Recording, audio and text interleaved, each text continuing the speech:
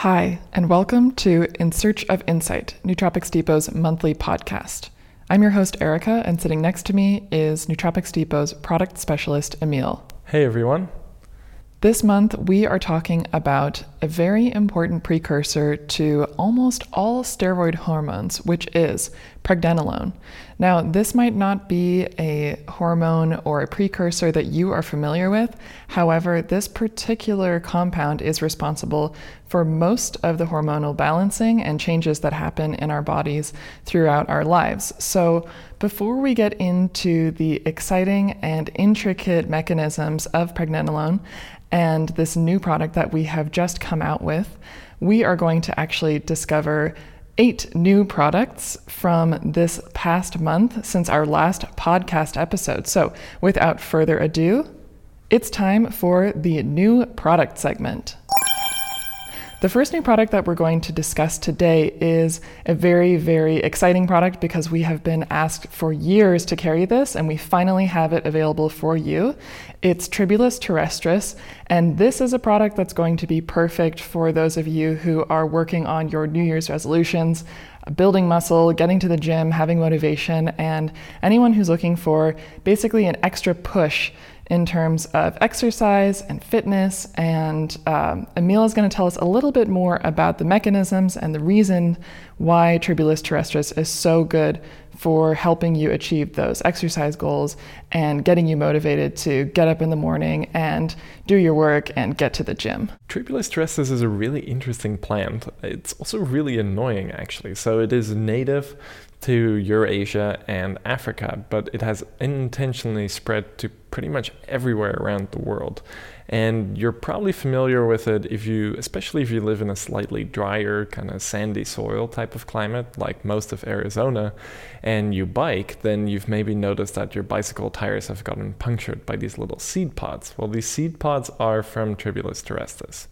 And unlike many other weeds, Tribulus terrestris can thrive in dry climates, and that's why it has really spread all over the world in all sorts of different climates. But why we are interested in it is because Tribulus terrestris contains a whole host of bioactive compounds.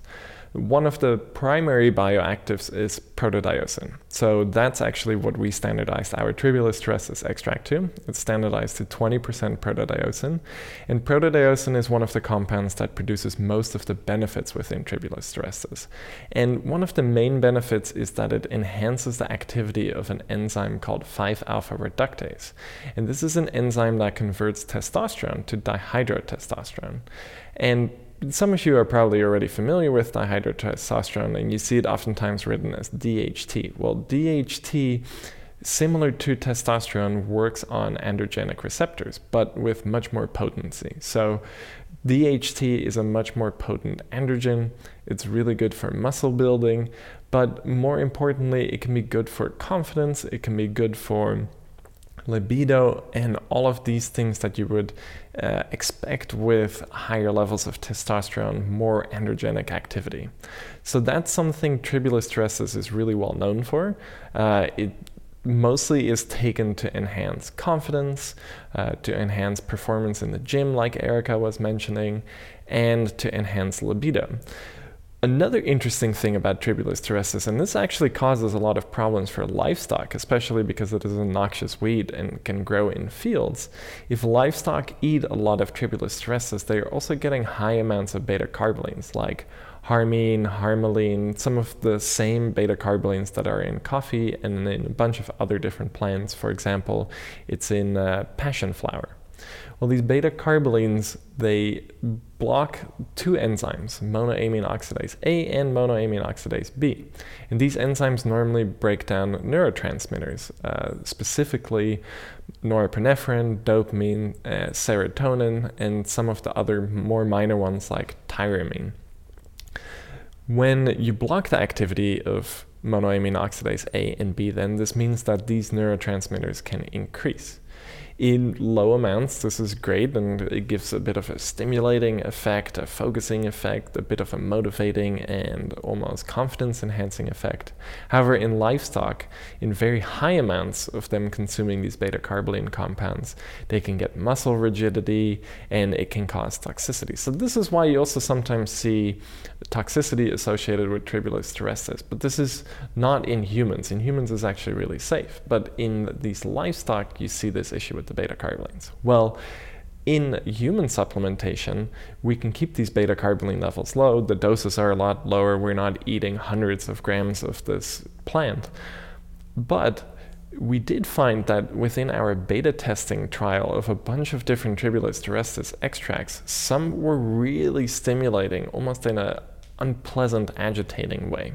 So we went through a lot of different Tribulus terrestris extracts. We tried them out on ourselves, and we found one, which is the one we're currently selling, that had a very high concentration. Well, I guess not very high. There are much higher protodiosine extracts out there, but in our opinion, 20% protodiosine is still very high considering what the native concentration of protodiosine is in a plant. So at this nice 20% protodiosine level, this extract produced the confidence effects without a lot of the agitation we found in some of the other extracts. For example, we tried one out that had 40% protodiosine, which was coming from Bulgaria. Bulgaria is a really famous growing region for Tribulus terrestris, by the way. But this one seemed to contain a lot more of these beta-carbolines. We are doing some lab testing on this now to verify whether or not this is the case. But long story short, we really went through and beta tested a lot of different Tribulus terrestris extracts to make sure that the effects profile is exactly what we want. This nice confidence boost, this nice strength boost, and not a whole lot of agitation. And looking at some of the threads on Reddit, it seems to be really well received. There do seem to be a few of you who want a little bit more of that pushy, almost agitated energy. If this is the case, you can actually stack it with Vignatex. This is something I have tried recently with our Tribulus, and it really ramps up that almost agitated, zippy, powerful energy. Would be really good before going for a run, going to the gym, etc. As you were describing the effects that Tribulus is having on livestock, Vignatex is the first other product that came to mind because of my own experience with Vignatex and how intense the motivation and somewhat agitating stimulation was. So I was thinking, Tribulus terrestris sounds like it would be kind of a good partner in crime with Vignatex if you really just wanted to take your ambition and motivation to the next level. Absolutely, and Vignatex is actually, it contains two compounds, isophytexin and phytexin, and these compounds inhibit monoamine oxidase B. And monoamine oxidase B is mostly specialized for norepinephrine and dopamine, which can give you those type of effects. So that's why Vignatex can have this effect, and that's why Tribulus terrestris can have this effect. And because the beta-carbolene levels are varying within Tribulus terrestris from extract to extract, combining the Vignatex with our current Tribulus terrestris will make it feel a little bit more like one of those more pushy, almost like agitated energy type of Tribulus terrestris extracts, which can be great if you want aggression in the gym, or you want a real big confidence boost, or you're really dragging and you really just need a kick in the pants. Then that combination is good, but for most people, our Tribulus terrestris will strike a really nice balance. It will be still very energizing, very confidence boosting. And in the long term, if you keep taking it, then DHT levels will start going up a little bit. Testosterone levels might even go up, so it will have benefits in the gym. It will have benefits in the bedroom. It will have just benefits for confidence if you need to give a speech, if you work as a manager somewhere and you need to be a little bit more assertive, something like that. Tribulus terrestris would be a great choice. Is there a big difference between the motivation and stimulation between Vignatex and Tribulus terrestris? They're pretty similar, but one thing Vignatex lacks is that dihydrotestosterone effect and some of the other androgenic properties. So with Tribulus terrestris, you were getting a similar type of focus and motivation type of drive, but it is also being laced with this androgenic, confidence boosting, libido boosting thing. How I can describe it, when I take Tribulus, I feel more manly, which is maybe a bit of a vague way to describe it, but I just feel all of those attributes of, all of those YouTubers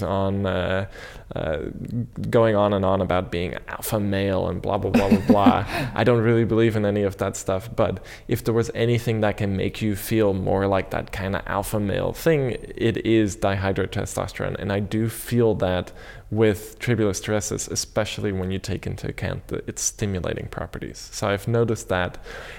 Another interesting thing is it makes me feel like I'm 18 again, and this is something you hear a lot. And of course, like, I'm only 28 years old, so I can't, I'm still very young. But you hear this oftentimes with older individuals who start taking testosterone enhancing supplements. They say, oh, I feel like I'm 18 again. I feel like I have the libido of an 18-year-old again, etc., etc. What I notice more with it is when I was 18, I was skating a lot. I was doing extreme sports. I wanted to go out and be social. You were doing Olympic weightlifting. I was doing Olympic weightlifting and things like that. Snowboarding. Snowboarding, yeah. Like a lot of just... biking in extreme cold. Yes, just like as extreme as it could get, I wanted to do it. And a lot of my friends were like that. And you feed off of that energy.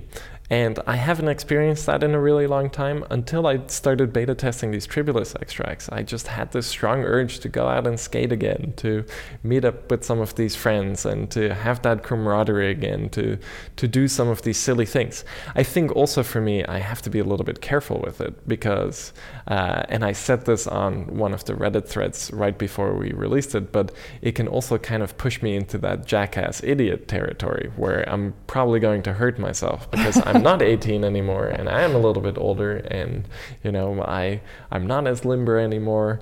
10 years is a long time. Yes, 10 years is a long time. So even as a 28-year-old, I can start feeling the effects of age. But one thing I didn't have when I was 18, I could very quickly recover from an injury. That's obviously a little bit less now. So I do have to be a little bit careful with it because it does give me this big confidence boost and maybe it gives me an unrealistic idea of what I can achieve. But I do think it is a very interesting effect for me because it will allow me to maybe do some of the things that I've been putting off because maybe I've been a little bit anxious about going out and skating again, or maybe picking up a new sport. Like I would be very interested in learning how to kite surf now that we're living in the Netherlands, and this is a pretty demanding, intense and scary looking sport too. So something like Tribulus could help me kind of get over those maybe initial boundaries and approach it with confidence and focus and drive. So you have the motivation and the vitality of youth, but the wisdom of age. A lovely combination. Yes. Awesome.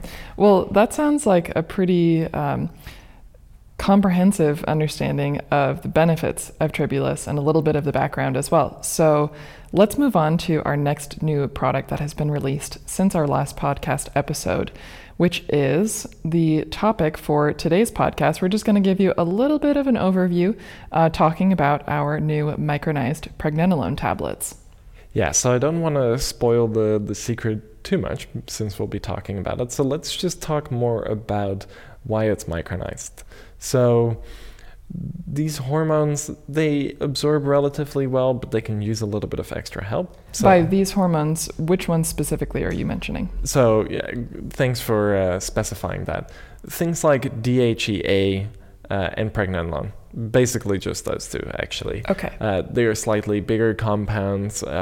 They can be a little bit bothersome to absorb. So one thing we did for this was micronizing the pregnenolone. This reduces the particle size, which makes it more likely to dissolve within the gastrointestinal tract. And then it also makes it more likely that it can absorb into the blood.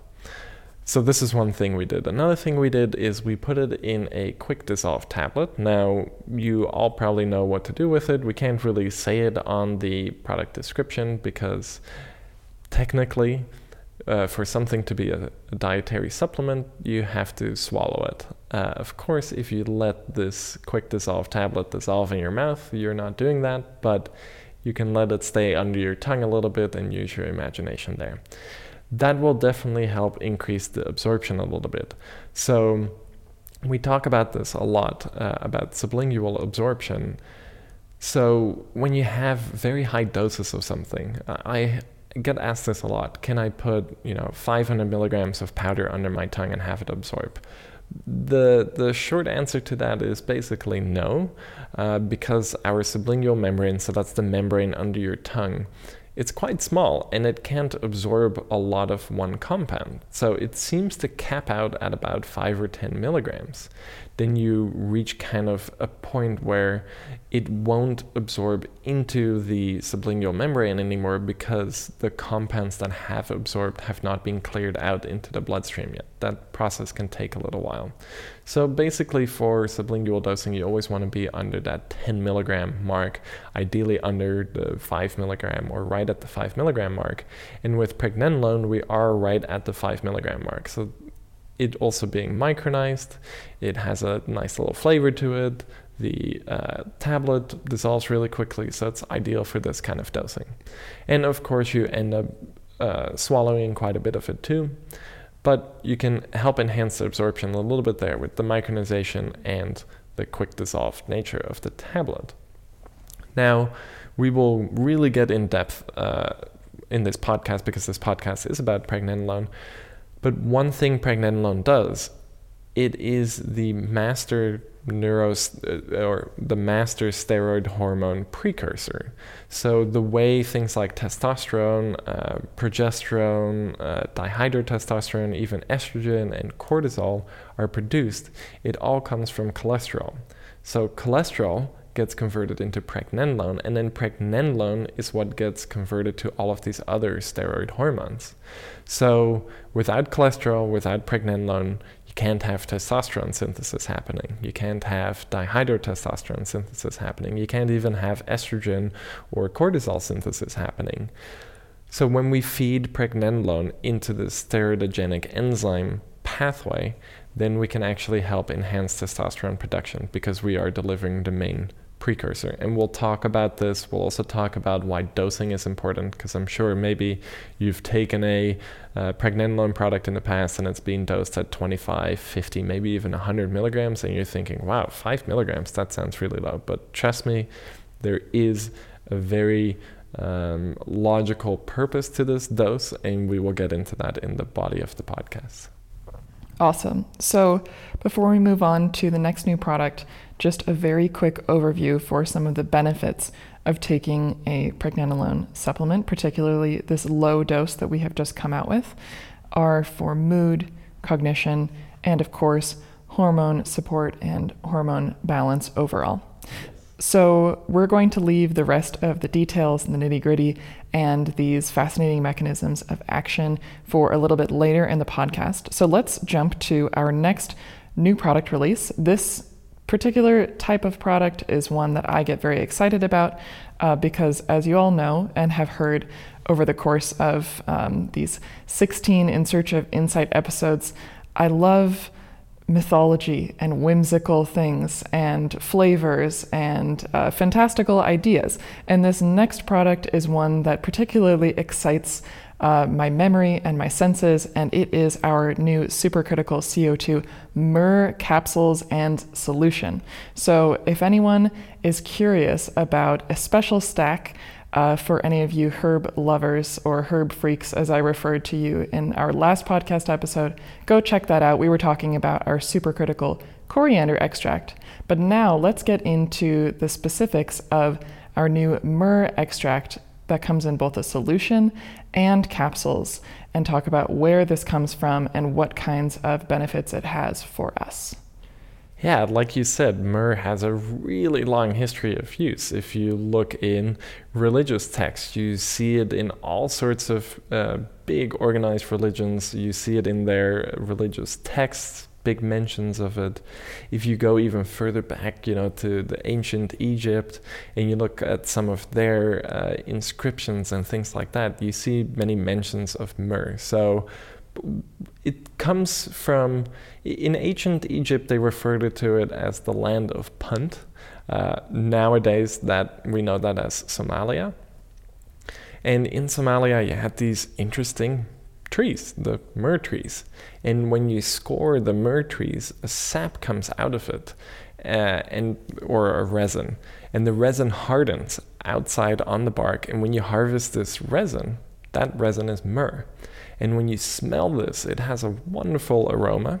And when you burn it, that aroma becomes even more pronounced. So it was used as an incense. Interestingly enough, in ancient Egypt, it was even used as an embalming type of thing for mummies. So you would use natron, which is a bit of a salt type of thing that was being harvested in Egypt. And then you mix it with myrrh, and then that is part of the embalming mixture that they use. Part of this is because myrrh has antimicrobial properties.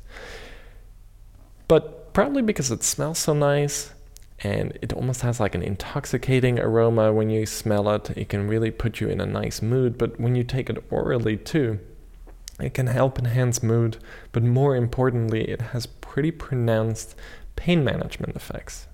And in the couple of weeks that we've, since the release, I've been monitoring some of the Reddit threads, and it seems like a lot of you are noticing exactly what we noticed when we were beta testing this, is that for acute pain especially, this is one of the most effective things out there. It gets to work really quickly.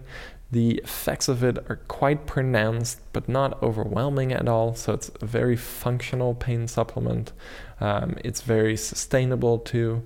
So for pain, it is fantastic. For mood, it is really nice.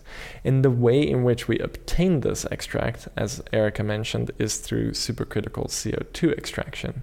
We go into the ins and outs of supercritical CO2 extraction a lot more in our previous episode, which was about supercritical CO2 extract of coriander. But the short of it is, CO2 can exist in multiple different forms. You've probably played around with dry ice at some point. That's the solid form. If you've had a fizzy drink or a beer or anything like that, the bubbles, that is gaseous CO2. We obviously hear about CO2 acting as a greenhouse gas. Our cars and electricity plants and things like that, they emit CO2. But if you take CO2 and you pressurize it at the right temperature and the right pressure, it can briefly exist as a sort of fluid, and you call this a supercritical fluid.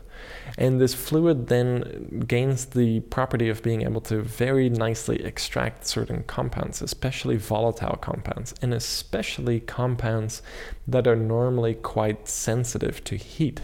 And this is something with myrrh. The active compounds that we extracted in the myrrh normally will not make it through in a myrrh extract because they are heat sensitive, and heat is usually used quite a bit during the extraction process of botanicals.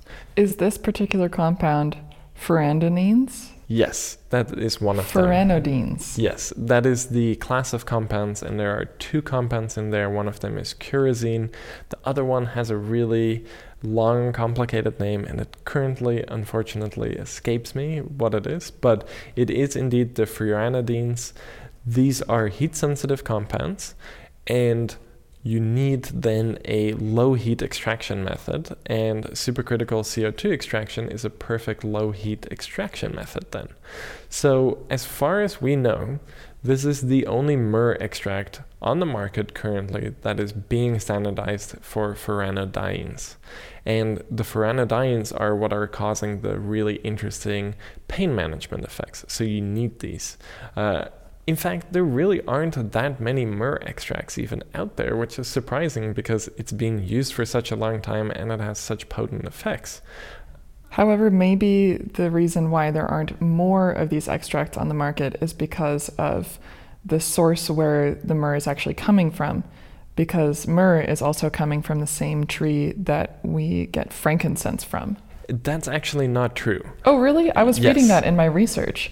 So we actually will talk about frankincense for one of the other product releases that came out just this last Thursday, Casperon, which is an extract of Boswellia serrata.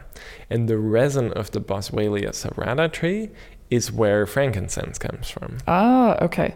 The tree where myrrh comes from, actually, the botanical name escapes me right now, but it's a different tree. It is not Boswellia serrata, so they are two different trees, two different types of resin. Oh, okay. That makes sense, because they're often talked about in like religious texts, for example, or just other combinations, myrrh and frankincense going together, but they're Yes. not coming from the same tree. And actually, that was going to be a question I asked. I was going to ask you, what's the difference between this resin that myrrh is coming from versus the resin that frankincense is coming from? But the answer is actually it's the tree. It's the tree, but they are oftentimes used together. And of course, I think one of the most famous mention is with the three wise men. They brought myrrh, frankincense, and gold. Awesome. So Yeah. those were the three things. And at the time, myrrh is, and still is, it's hard to get a hold of it. It's hard to harvest it. These trees are growing in very arid environments. They're not super productive. You have to be quite careful with the harvesting so you don't damage the trees and they can keep producing this resin year after year after year. So it is in short supply, and it has always been in short supply. And this is why myrrh is such a precious ingredient. And it's also why, strangely enough, the Egyptians went on huge journeys over the sea, something they hadn't really done up until going to the land of Punt, really, to then bring back myrrh and write about it and make drawings about it and feature it heavily and use it to embalm mummies. So it has a big history of use. It's always been important and it's always been precious. So of course, things that are precious make good gifts. So gold was precious, frankincense was precious, myrrh was precious and still is precious. They made great gifts back then, and now probably they do too in certain cultures. Not as much in our cultures, but yeah, myrrh is a very interesting ingredient, and extracting it properly and standardizing for those furanodienes and being able to prove this with analytical lab testing, both on the manufacturer side and then again on our side, probably makes this, of course, we don't want to toot our horn too much, but it's pretty much the most high quality myrrh extract currently on the market, if I have to be honest. And I haven't really seen anything else like it out there. It gets that gold star of approval from our perspective, but we want to hear what you think about it. And so definitely let us know, what has your experience been with this supercritical myrrh extract? Tell us how you are liking it and the effects that you notice from it on Reddit. Our subreddit is r/Nootropics Depot, if anyone is wondering, and we are reading your posts, we're responding to them. There's lots of nootropics geeks and also botanical geeks on there just like you, so be sure to subscribe to our subreddit and jump into the conversation. Now that we've talked about the fantastical and precious background of this myrrh extract, I think it's time to move on to our next new product release, which is tetrahydromagnolol. And this is going to be an interesting one to talk about because this is another interesting kind of tree-based active, or should I say just supplement in general, coming from the magnolia bark tree. Magnolia tree? Magnolia officinalis tree. Thank you. Magnolia officinalis tree. So obviously Emil has way more background on this. Tell us a little bit about tetrahydromagnolol and what kind of benefits it has for us as a supplement. Well, since we were just talking about myrrh and it being a perfume and incense ingredient, Magnolia officinalis, the bark, the leaves, the flowers that this tree produces, all have been used in perfumery as well. Magnolia smells fantastic. But in the bark, you have some very interesting compounds. And two of the main compounds are magnolol and honakiol. Now, magnolol has some mild endocannabinoid effects, and honakiol has some more pronounced GABAergic effects. So we have actually a magnolia bark extract, and when you take this extract, it has a very nice calming effect. It's great for sleep. It also has a mild pain management effect. But for years now, I've been really interested in some of the metabolites. And of course, it seems like this is a bit of a trend with me if we look at cognans and the fact that with cognans, we basically pre-metabolized a Bacopa monnieri extract because some of the metabolites actually are the more interesting compounds. And in magnolia bark, this is the same thing. And I've had my eye on tetrahydromagnolol for a really long time, and finally we were able to find a source. I will also mention then that I think, I haven't been able to find it anywhere else, we are currently the only vendor of this material. So tetrahydromagnolol, we start with a magnolia bark extract. We extract high concentrations of magnolol from there. We purify the magnolol, and then we react the magnolol with molecular hydrogen. This process is called hydrogenation, and it reduces the double bonds in magnolol. And when the double bonds in magnolol are reduced, we end up with tetrahydromagnolol. Now, this probably sounds like gibberish to a few of you, maybe most of you.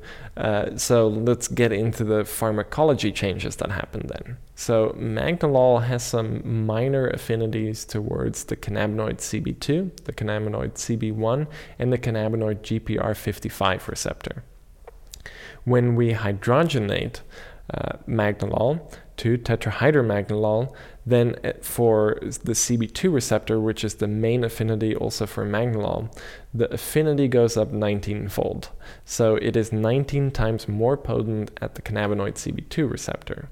And it has mild affinity for the CB1 receptor. So with this in mind, it's almost a bit of a selective cannabinoid CB2 receptor agonist. And this is really interesting. There's a lot of ongoing research about this because when you activate the cannabinoid CB2 receptor, it is a what they call a non-psychoactive receptor target, which for pain management effects comes in handy.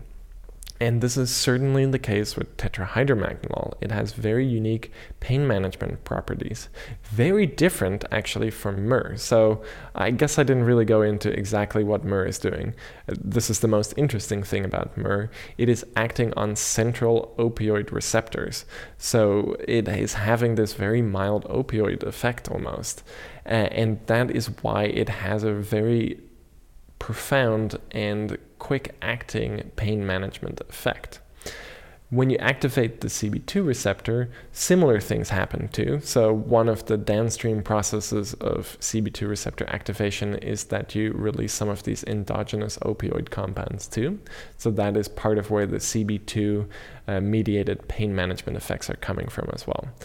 But CB2 receptors are widespread throughout the body, and they have a big effect on immune cells that produce inflammation. So when you activate CB2 receptors, you can dampen these immune cells from producing these pro-inflammatory compounds. Thereby, activating CB2 receptors has a very profound inflammation dampening effect. And this is then in addition to CB2 agonism causing some of this release of these endogenous opioids. So together, CB2 agonism makes for a really interesting option for pain management.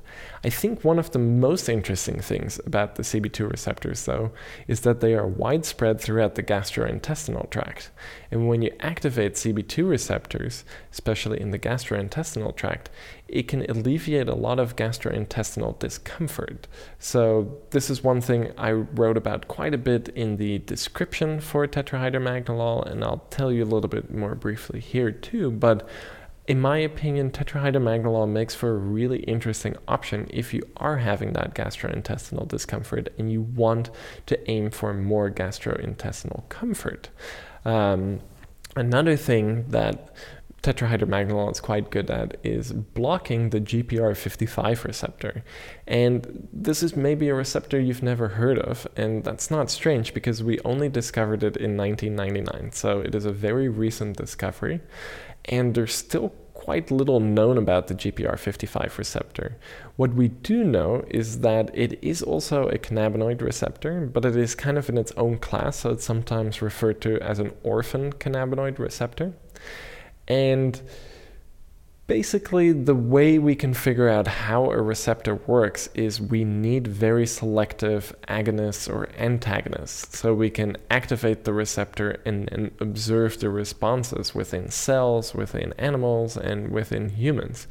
Well, for GPR55, up until just a few years ago, there haven't been many selective GPR55 antagonists or agonists. However, since we do have a few now, we do know that when we block GPR55, we can produce a pretty potent inflammation dampening effect too. So when you take this into account together with the CB2 agonist effects of tetrahydromagnolol and then the GPR55 antagonist effects, there's a two-pronged inflammation dampening response that's happening. So for pain, tetrahydromagnolol is great, and I find that anecdotally, when I take the 20 milligrams of tetrahydromagnolol, I find a very quick dampening of pain, especially if I'm having some muscle pain. I get migraine-y sometimes, and my mood goes down a little bit. Tetrahydromagnolol is great for that, especially because it is also in quick dissolve tablets. The dose is a little bit higher than that 10 milligram limit, but it does mean you do absorb some of it sublingually, and then you can absorb the rest just by swallowing the rest of the quick dissolve tablet. So it does mean that the effects of tetrahydromagnolol quick dissolve tablets kicks in really quickly. So it's a great one if you're having some acute pain. Just take one of the quick dissolve tablets and fairly quickly you'll notice a dampening of pain. This can also be the case, obviously not as fast, but if you are experiencing gastrointestinal discomfort, then just take it orally. You want it to act within the intestines, so some of it will end up in the intestines that way, and you will have some smoothing out of that gastrointestinal discomfort. Another interesting thing about CB2 agonism, and this is much less the case than with CB1 agonism, but CB2 agonism can enhance mood, mostly by dampening neuroinflammation, but neuroinflammation has a really negative impact on mood, so mitigating this with a CB2 agonist like tetrahydromagnolol is a really good option for kind of circumventing some of that low mood, brain foggy kind of experience. This is a product that I'm really interested in for myself, but also for anyone who is menstruating, because I think there are a couple really, really important points that this particular supplement hits that are common with PMS and just the menstrual cycle in general, and one of them being digestive discomfort. And this isn't something that really occurred to me in the past, although I have taken other magnolia bark extracts from Nootropics Depot as well. But I really want to try this out for myself to see what it's like to experience that kind of relief. And the other part that you mentioned about the low mood, brain fog, this is another issue that I experience specific to my menstrual cycle. And it sounds like tetrahydromagnolol is hitting these particular places that I find are difficult to address with other supplements, but cool that it comes in this kind of simple package and sounds to be really, really effective. So I haven't tried this product yet myself, but I'm really curious to add it to my sort of PMS stack and see how it works well with other calming and physically relaxing and pain management supplements that I like to take. Yeah, I'm very curious too what your experience with it will be. And there are actually 2 other products within this new release that just happened on Thursday that also will have effects there. So for example, Casparome, which you mentioned earlier, This is a product from Indenia. They are an Italian-Swiss manufacturer that we've worked with a few times now. So all of the phytosomes on our website, they're from Indenia. So you are already familiar with some of their products as Cursifit and the berberine phytosome. Now we are also releasing 2 new products by them. We have already released. We just released it this Thursday. So it is Casperum, which is a phytosome of Boswellia serrata resin, frankincense, and Midodol, which is a combination of ginger and Acmella, which is kind of similar almost to Szechuan pepper, when you chew on it, it produces this nummy, tingling effect. But let's focus actually on Midodol coming from the menstruation mention that you just made, Erica, because ginger helps with nausea too, and that I know can be an issue as well. Ginger also helps with inflammation. So with Midodol, you have 2 things happening. One, the ginger is hitting the 5-HT3A receptors. These are serotonergic receptors in the gut that control nausea. And when you block them, you have a slight nausea reducing effect. So this is a really good point of ginger. Then ginger itself has inflammation balancing effects and also in the gut. So for people with gastrointestinal discomfort, ginger has always been a very famous ingredient. But now we're adding in this Acmella, and Acmella contains this really interesting fatty acid amide type compound called spilanthol. And spilanthol, similar to tetrahydromagnolol, actually is an agonist at the CB2 receptor. So you also get this effect. And then in addition to a CB2 receptor agonist, spilanthol with the combination of gingerol and shogal, which is in the ginger, you get an effect on Fa. This is the fatty acid amide hydrolase enzyme. And this enzyme breaks down endocannabinoids like anandamide, 2-AG, even palmitoyl ethanolamide and oleamide. All of these endogenous cannabinoids are broken down by Fa. So when you inhibit the activity of Fa with something like Midodol, then there are going to be more endocannabinoids floating around. And these endocannabinoids are also acting on CB2 receptor as agonists and even on CB1 receptors. So when you take it all together, this ginger extract and this Acmella extract and these endocannabinoid effects, I think this one would be a really good one for adding into a PMS menstruation stack. That's awesome to know. And it reminds me of a story I want to tell about ginger specifically.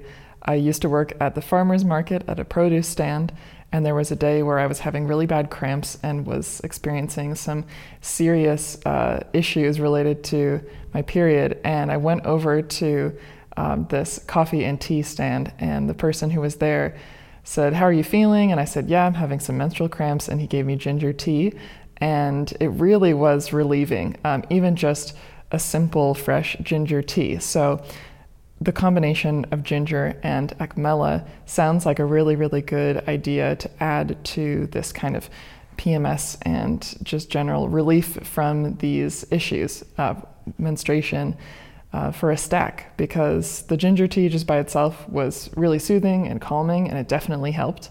But I know for a fact that taking these extracts that are standardized and that are really meant for these targeted issues is going to give me even more relief. At least that's what I hope. So I'll let you know in our next podcast after I've tried it myself. Yeah, I'm definitely curious, both with tetrahydromagnolol and Midodol, what your response will be. Tetrahydromagnolol probably will be a much more potent agonist at the CB2 receptor compared to Midodol, but Midodol has a slightly more comprehensive effect. One thing you could also do, of course, is stack the tetrahydromagnolol with the Midodol. Some other interesting things actually about the Midodol is that apparently Acmella biomass, so just the flowers, the leaves, all of these things, the quality of it on the market is really, really low. So when Indenia wanted to make an extract of it, they were having trouble finding something that was actually worthwhile to make an extract out of. So their response to this was to actually buy land in Sardinia, Italy, and start their own Acmella farm using low intervention practices. So the Acmella that is in Maidadal is actually from European origin, from a farm that Indenia owns themselves. So they are growing the Acmella and extracting the Acmella. This is almost like the vignerons in the wine world, where they grow their own grapes and they make wine from it. And just tasting these wines, you always know that it is higher quality because the winemaker had influence from the start of the raw material to actually making the end product. And Indenia has that going on here too, where they have control from step one all the way to the end. They know exactly what they're growing, how to get the highest level of Spielenthal, and then how to extract it properly. So you could consider Maidadal as a farm to capsule supplement. For the Acmella, yes. For the ginger, they're not growing their own ginger. Italy is probably not the best climate to grow ginger, so that is probably still coming from Southeast Asia. But the Acmella definitely is farm to capsule kind of thing, which is interesting. And it's especially interesting when you consider then that the ginger and the Acmella are also being put in their phytosome technology, which helps with absorption. This leads me to think about the potential for a standalone Acmella supplement. I'm not sure if that's something that we have planned or if that's even interesting depending on its properties or its benefits, but it does make me curious. It makes me curious too, and it actually makes me curious to obtain just some of it because you can use it as a cooking spice. So one thing I didn't go over yet actually is that Acmella has the name toothache plant. And the reason for this is when you take the flower buds and you chew on them, the Spielenthal is released and it acts on voltage-gated sodium channels, which produces a numbing sensation and also a tingly sensation. So if any of you have ever consumed Szechuan pepper or had some like a really powerful Mau Pao tofu or something like that, you will have noticed this almost tingly numbing effect. So that's in Szechuan pepper, but it's also in these Acmella flower buds. And similar to Szechuan pepper, these Acmella flower buds have a very almost citrusy flavor to it. So apparently it's a really nice cooking spice as well. And of course, the sodium channel blocker effects of Spielenthal in Acmella also has topical pain management effects, but it will also have internal pain management effects. So it's a pretty comprehensive product in my opinion. Very cool. So now it's time to finally move on to talking about Casperome, which is the Boswellia phytosome product that we had mentioned earlier. So Emil, tell us a little bit about the Boswellia tree and Casperome as a supplement. Yeah, so the Boswellia tree also comes from a similar area as the myrrh tree. And when this tree is cored, it exudes a resin. And when that resin is dried and harvested, you get frankincense. Again, when you burn frankincense, you get this almost classic incense aroma.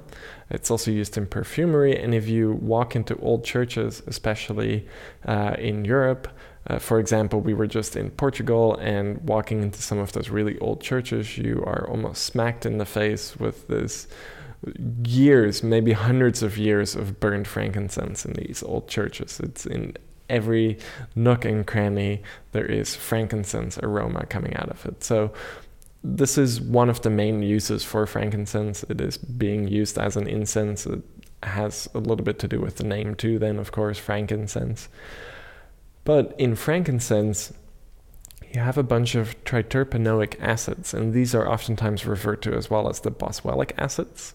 One of the two, actually, of the most popular ones or most well-known ones are KBA and AKBA. Indenia, however, in their product decided to not just focus on KBA and AKBA, like most other products on the market, but they went for all 11 boswellic acids. So it has a much more full spectrum effect. And these triterpenoic acids have really profound effects on inflammation levels and also on joint health. And the interesting thing about casparome, and you don't often see this with many ingredients, but casparome actually has 10 human clinical studies on it. So a lot of the benefits have real human evidence behind it, with big, well-designed studies. So you can be sure that when you take casparome, you are going to receive exactly the benefits that you really want. And these benefits are, as I mentioned earlier, a pain management effect. But a really interesting thing is that it helps modulate intestinal motility. So in Indenia's marketing material, they actually recommend taking the casparome when you go traveling. Oftentimes when you're traveling, your intestines can be a little bit out of whack. Your bowel movements can then also be out of whack.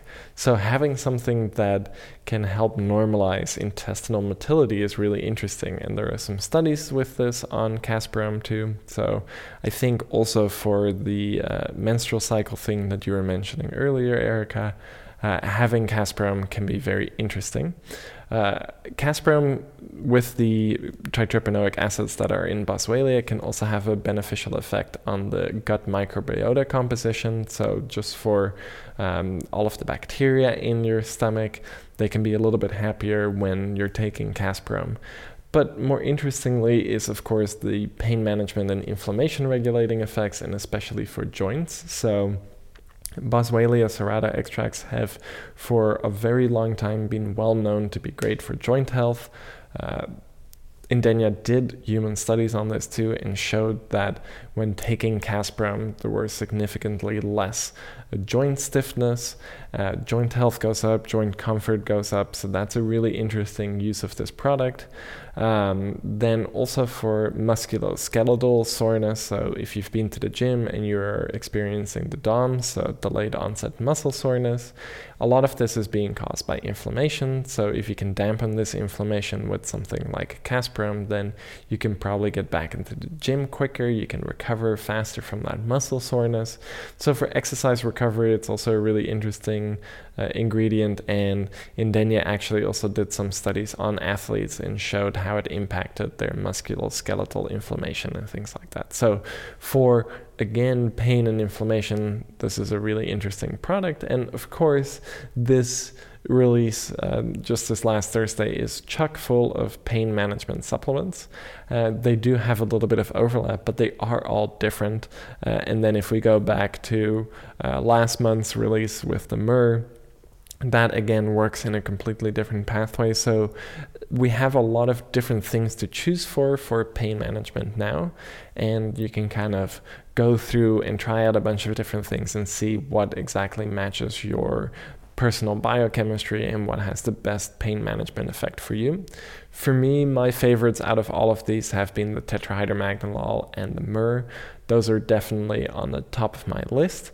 But for more daily pain management effects, I actually really like the Boswellia serrata and the Mitadol. I take ginger anyway, so I will probably end up switching over to the Mitadol because it has a really good ginger extract. And I really like that CB2 cannabinoid effect that the Acmella has. So overall, I think if I were to personally choose some of these, and I already have actually, I have some myrrh at home, I have some tetrahydromagnolol, and then Mitadol will be coming in. Casparome, I currently don't really have any issues with my joints, but for example, my mom does, so this could be a really interesting supplement for her, so I will get her a bottle. So just keep that in mind, since we did release so many different pain management supplements, they all do have different uses.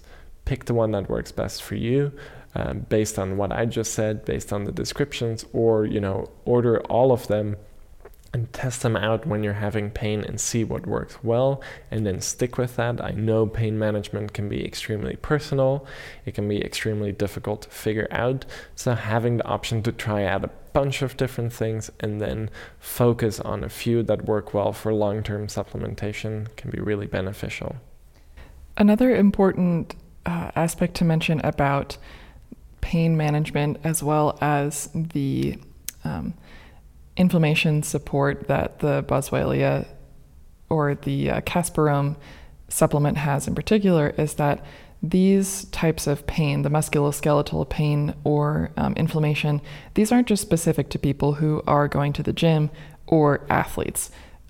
We can experience these kinds of issues from all different types of activities. And to give you a slightly different perspective, I've recently gotten into knitting some more, as well as playing the flute. And these are two activities that require small muscles and a different kind of posture. And I find that after knitting a sweater, my hands and my tendons are a little bit sore and my shoulders can be slightly tight. I might be bending over and looking down a little bit more than usual.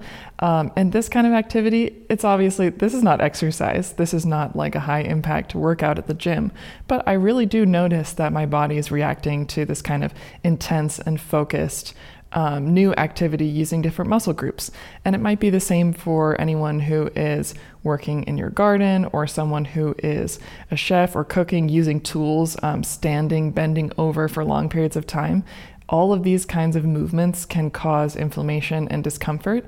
And so even if you're not a supercharged athlete or you're going to the gym every day, you might be surprised by how much a product like Casperum or some of these other pain management supplements can help you just have a better quality of life on a daily basis, because these small muscle pains and this kind of low level inflammation that those of us who are doing maybe less impactful activities but still active all the time, we don't necessarily notice that this pain is happening, but when it goes away, when we can kind of mitigate it with these supplements, it can have an incredible transformation for our mood. So I just thought I would drop that in there for any of you who hear these sort of pain management supplement ideas and think, I don't know if that applies to me. If you're a human and you're moving and you're using your body and you're making things on a daily basis, you might have a need or a reason to try these out for yourself as well. Yeah, that's a really good point. And another point to make too is, some of the things in our diet can cause inflammation, especially if we're eating things that produce more arachidonic acid, more saturated fats and things like that. So just keeping in mind that maybe inflammation levels are higher than normal anyways with our stressful lives and maybe some environmental pollution things that can enhance inflammation a little bit too, depending on where you're living. Having something that dampens inflammation can be really beneficial. Of course, this gets taken out of context a lot too in some of the hippie circles where, the inflammation gets taken out of context a little bit and it gets put into anti-inflammatory diets and things like that. Maybe that's a little bit on the extreme side, but inflammation is there. It's always there. It's there throughout your body. It's also there in your brain. So having something that dampens inflammation on a daily basis can actually be very beneficial. It can offer neuroprotective effects. It can offer protective effects on your joints. So also as a preventative thing, taking something that has inflammation regulating effects is really good. So then something like Casperum or Midodol, tetrahydromagnolol, they can all be really interesting options to look at.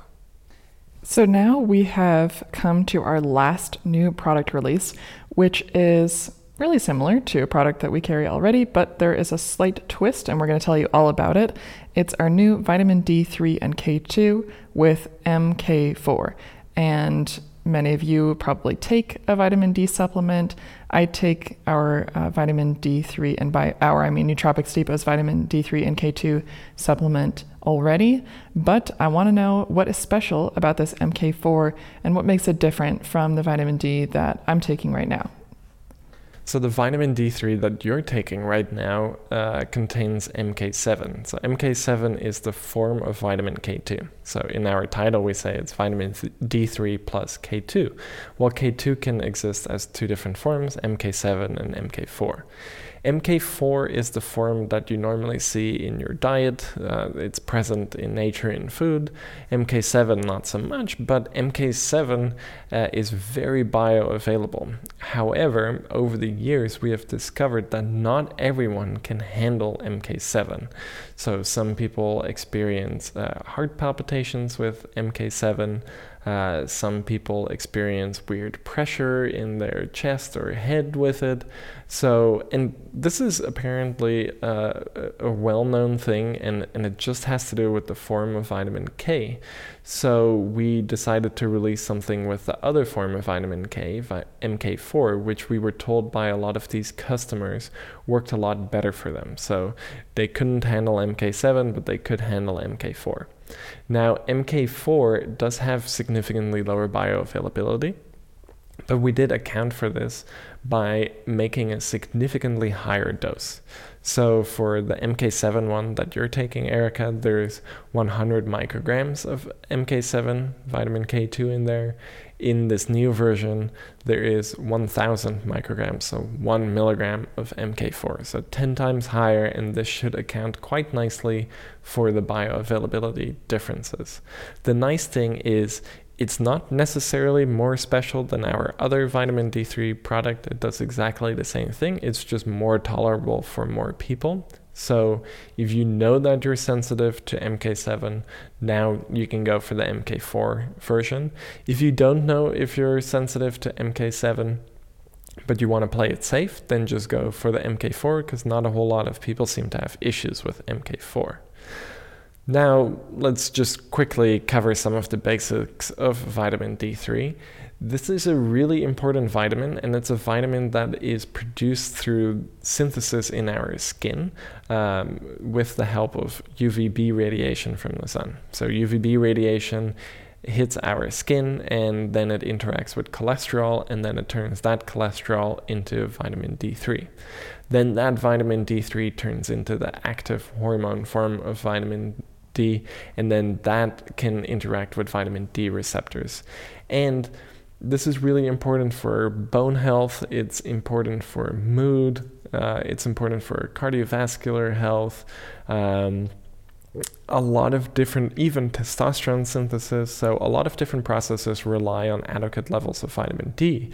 But because you need to expose your skin to UVB radiation from the sun to get vitamin D, you can imagine that for most of us, especially living in colder climates or even really hot climates like in Arizona, where you don't really want to go out in the sun during the summer anyways, you can have very low levels of vitamin D because you're not exposing your skin to the sun. So you see this in colder climates that have milder summers. Individuals might have low mood during the winter because they're not getting outside, they're not getting a whole lot of sun, it's quite dark all the time. And if you then look at what is causing this, a lot of the times it's that their vitamin D levels have plummeted. So this is why vitamin D3 supplement or vitamin D supplementation in general is very popular. Now, I keep mentioning vitamin D3. This is because there are two different forms of vitamin D. You have vitamin D3 and you have vitamin D2. D3 is generally seen as the form that absorbs better, and it is the one that converts to the most potent active hormone form of vitamin D and has the most pronounced effect on the vitamin D receptor. Vitamin D2, while not horrible by any means, just doesn't absorb as well as vitamin D3 and converts to a different active form, which doesn't have as strong of an effect on the vitamin D receptor. So based on this, we have chosen for vitamin D3 in our vitamin D product, and we've stacked it with vitamin K because one of the main benefits of vitamin D is that it helps keep your bones nice and strong. Vitamin K is necessary for this in conjunction with vitamin D, so there is a significant amount of synergy between them, and you need vitamin K anyways. A lot of people are a little bit low on that too, so combining the two made a lot of sense. Then, of course, we also put in vitamin C, not necessarily for any sort of benefit, but mostly because vitamin C is an antioxidant, and vitamin D3 and vitamin K2 can quite easily oxidize, so it's in there as a stabilizer. but it also synergizes with vitamin D. So vitamin D is also very important for immune function. When you take it during the winter, your immune function is stronger, and vitamin C obviously is also quite important for immune health. So having all of these together, then using vitamin C as a stabilizing agent instead of something else like a rosemary extract or vitamin E, it made the most amount of sense to go with vitamin C. So with this product, you get a really solid dose of vitamin C, you get an excellent dose of vitamin D3, which is, by the way, 125 micrograms, which translates to 5,000 IU. And you get a really solid dose of vitamin K2, this time in the form of MK4 at a dosage of 1,000 micrograms. So it's a really comprehensive supplement. This is also why we sell it in a 365 count bottle, so you can just take it all year round. Most people are low on vitamin D all year round, so that's why we have this large size. That makes it a lot more affordable in the long run, because larger sizes we can offer much more competitive pricing. So this is a great one to just add to your stack, one to keep in there and just never run out, basically. And that's how both Erica and I do it. We notice a lot of benefits. Although having moved to the Netherlands now, the shipping is a little bit more difficult, so we ran out for the last 2 weeks. And I do have to say, I feel like my mood is a little bit lower and I'm not as focused. What do you think? I was really glad to hear you say that, actually, because I thought to myself, yeah, I don't think that I'm experiencing the same normal mood changes that I do when I'm taking vitamin D. I feel like things are a little bit muted. I do find it slightly harder to focus, but I couldn't really pinpoint that it was because we were missing the vitamin D, but that makes me even more excited to receive our package, because I think with this gray weather that we have here, it's raining quite often. Having a vitamin D supplement just to keep our levels normal is really important, but with that additional aspect of the mood boost, I'm really looking forward to that. Me too. I'm very curious now. It has honestly been years that I've been without vitamin D for this long. I think it's almost been 3 weeks now. So having that extra dose of vitamin D3 once it comes in, actually today, I'm very curious what I will notice acutely, since it has been so long that I haven't had it consistently in my system. Yeah, it gives us a really great opportunity to bioassay something that we normally would never have a break from, which I think can be really good. And, you know, it happens from time to time when we run out of a product. And I certainly know that having magnesium back in our lives is going to make a huge difference also. But the vitamin D3 and K2 is a real essential that we take absolutely every day. So I'll be glad to have our full daily stack kind of fleshed out again. So that brings us to the very end of our new product segment. We had a lot of new products to share with you this month. I find this particularly fun because some products we have tried, some products we have not. Emil usually tries all of them. I'm not always able to try them before we discuss them, but I always think it's fun to explore new things, to talk about new potential products, because it really gets my mind going for new stack ideas as well.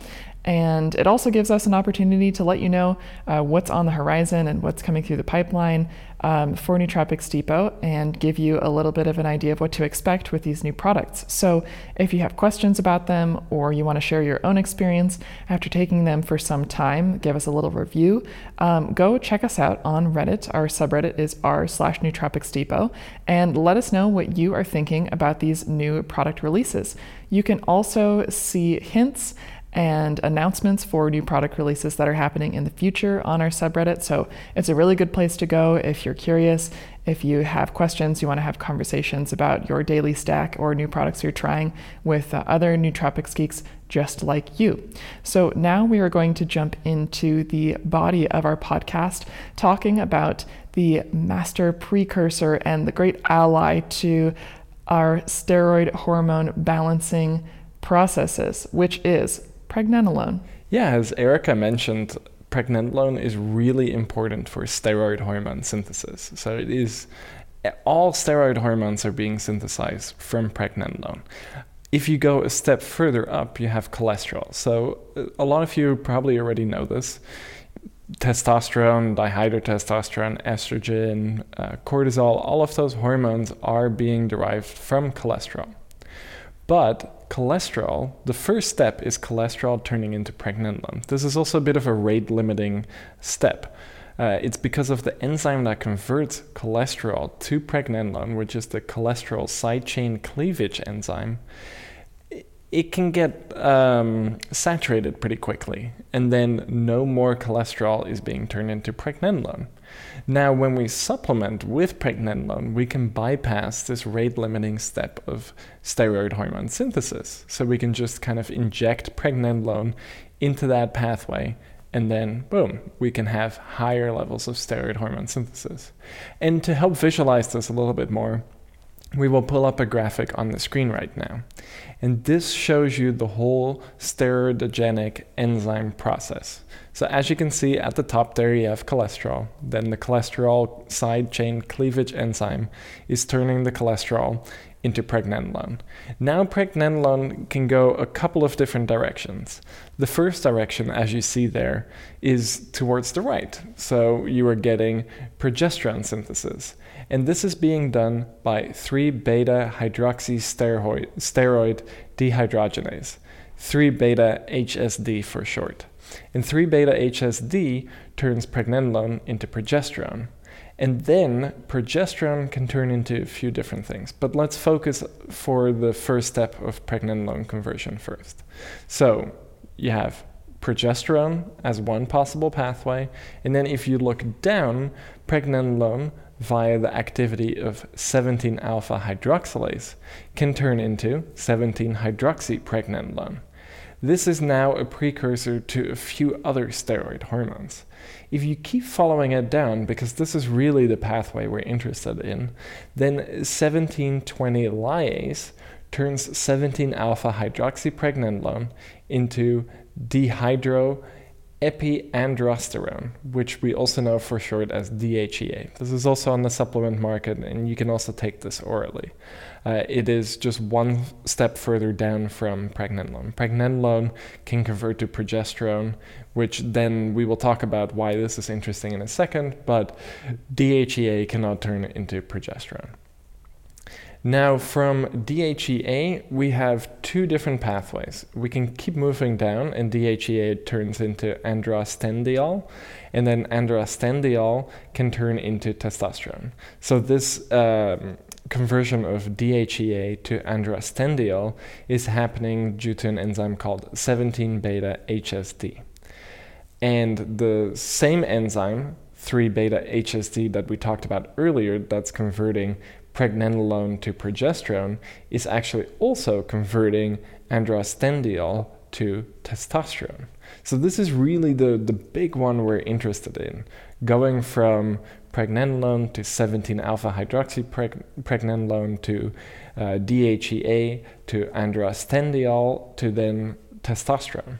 Another pathway that DHEA can take is through that same 3-beta-HSD enzyme. DHEA can turn into androstenedione. And androstenedione, through the enzyme 17-beta-HSD, can also turn into testosterone. So there's two different ways of getting to testosterone from pregnenolone and DHEA. Now, if we go up a little bit again to progesterone through an enzyme called 21-hydroxylase can turn into deoxycorticosterone, which can then turn into corticosterone through 11-beta-hydroxylase. Or we can have progesterone turning into 17-alpha hydroxyprogesterone, again through that same enzyme 17-alpha hydroxylase. And then 17-alpha hydroxyprogesterone can turn into 11-deoxycortisol, and then that same enzyme 11-beta hydroxylase can turn 11-deoxycortisol into cortisol. So that's where we actually get our stress hormones from. Those are all still coming from pregnenolone. Now, if we look at one other pathway that progesterone can take, progesterone through a few different other intermediates can turn into allopregnenolone. And the allopregnenolone conversion is happening because of an enzyme a lot of us are already familiar with, is 5-alpha reductase. And actually, if you scroll down a little bit on this image, then you will see right underneath testosterone that dihydrotestosterone is also being produced by 5-alpha reductase. But some of these progesterone intermediaries through the same enzyme can turn into allopregnenolone. And allopregnenolone is a really potent neurosteroid and actually has GABAergic effects. So this is where some of the mood effects come from with pregnenolone. And this is why I was saying earlier that while DHEA is also a really interesting option, pregnenolone is a great option because it has a little bit more of those mood effects, and it is a little bit further up. But now it's going to get complex. And this is because depending on how much pregnenolone you are feeding into the steroidogenic enzyme system, you can have different fates. So to really simplify it, at low doses, pregnenolone kind of equally turns into 17-alpha hydroxypregnenolone, DHEA, androstenedione, androstenediol, and testosterone. When you increase the amount of pregnenolone that's feeding into the system, you more and more start feeding into progesterone, and you start losing conversion of pregnenolone into DHEA and androstenedione and eventually testosterone.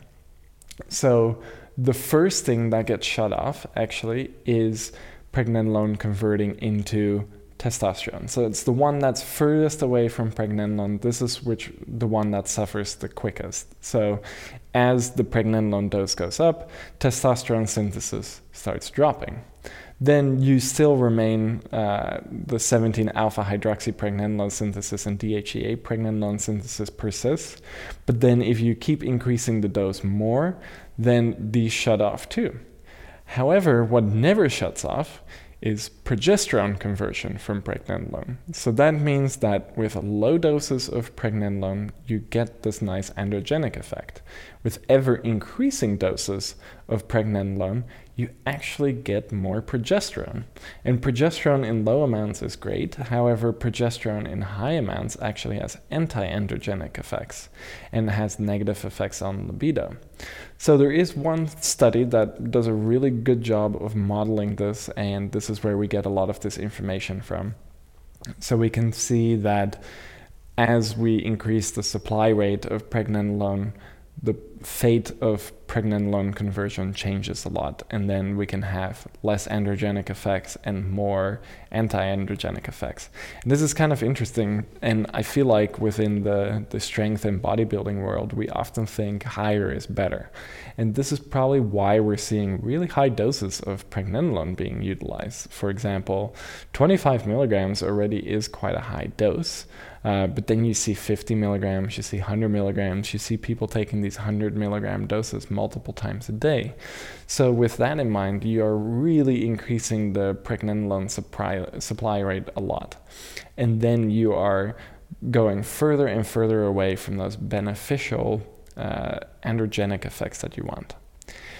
Now, on various fora, so for example, on the Ray Peat forum and on Reddit, people have noticed that with low doses of pregnenolone, they have increases in libido, they have more confidence, they recover quicker from workouts, etc., things that are very characteristic of increasing androgen levels. However, these same people have noticed that as they increase their pregnenolone dose, they start experiencing the opposite, actually reductions in libido, feeling a little bit sluggish, less confident, things that would indicate higher and higher progesterone levels and these anti-androgenic effects kicking in. So that really explains, for one, why our pregnenolone is dosed low at 5 milligrams. Now, if you're like me and you don't have a strictly scientific background, that information might feel super overwhelming. And a bit confusing, but the one really important thing that I find interesting about pregnenolone, and I've experienced from taking it myself, is that a low dose is going to give you more benefits that you actually want. Less is more in this case. And I'm not sure if the people taking pregnenolone are, or if the sort of market share of people buying pregnenolone are more men or women, but I know that for myself, when I was taking pregnenolone before Nootropics Depot started carrying it, I noticed that it helped me to build muscle. It definitely helped my mood. And overall, I found a lot of health benefits from it. And so I'm kind of curious, is there any sort of difference in benefits, or do you know if the sort of market for pregnenolone is more for men, more for bodybuilders, or is it sort of a mix? It's definitely sort of a mix. So both the market for DHEA and pregnenolone is quite mixed, but it is skewed towards men quite a bit, especially older men. So for example, DHEA is oftentimes seen as kind of one of the youthfulness hormones because it is a precursor to some of these androgens. So older men tend to like this product for that reason, and it's marketed towards older men for that reason. Pregnenolone fits in a little bit of a different category because it is a little bit more catered also towards women because of the progesterone conversion that's happening. So I would say probably more catered towards men. But as we've discussed in a lot of our episodes, especially some of our earlier episodes, women also need testosterone. So pregnenolone then is a really interesting addition because women have pregnenolone in their systems anyway, so why not enhance it just a little bit more? And then you can feed the steroidogenic enzyme system a little bit more and have higher testosterone levels. That's good to know. And perhaps it's also something to consider for women who are postmenopausal, because hormone levels are changing quite a lot during menopause, and perhaps pregnenolone is also being affected by this process, in which case supplementing it could help bring back some balance. Absolutely, especially considering, as we talked about in some of our previous podcast episodes, that in order to make estradiol or estrogen, this is one of the main estrogens, E2, estradiol E2, the level of estradiol drops quite significantly after menopause because there is less testosterone synthesis happening, and you need testosterone in order to generate estradiol. And this is happening through the aromatase enzyme. And you can actually see this on the graphic that is still up on the screen. Both androstenedione and testosterone convert to estrone, estradiol, and then later to estriol. So all of the estrogens are coming from these androgens, and by proxy, all of it is eventually coming from pregnenolone. So without pregnenolone, you can't have estradiol, estrone, and estriol. So for postmenopausal women, or just women in general that might want a little bit more support to those hormone systems, and actually for men too, and I'll touch a little bit more on why this is important in a second, but having higher levels of testosterone synthesis happening will be beneficial for overall hormone profiles. And now why this is important for men. So a lot of you have also noticed this actually with Tongkat Ali. So Tongkat Ali is a pretty strong aromatase inhibitor. So over time, you will get more and more testosterone, but you'll get less and less estrogen. And low estrogen levels in men can actually negatively impact mood. It can negatively impact libido. It can make your joints hurt a little bit. So keeping your estrogen levels up is really important. Contrary to popular belief, estrogen is still important for men, and we have discussed this quite a bit at length in other podcasts, but I do think it's worth mentioning again since we're on the topic of hormones and balance for men. Absolutely, and this is really apparent if you look at, for example, horny goatweed, which a lot of men take for libido. Well, one of the main effects of horny goatweed is that it induces this aromatase enzyme, so it produces more estrogen, and the active compound ikarin within horny goatweed actually also acts on estrogen beta receptors. And by extension, another really popular bodybuilding supplement amongst men, beta-ectosterone, it doesn't have any androgenic effects actually. It acts on the estrogen beta receptor. And when you activate the estrogen beta receptor, you have increases in things like insulin-like growth factor, which can really help with muscle building.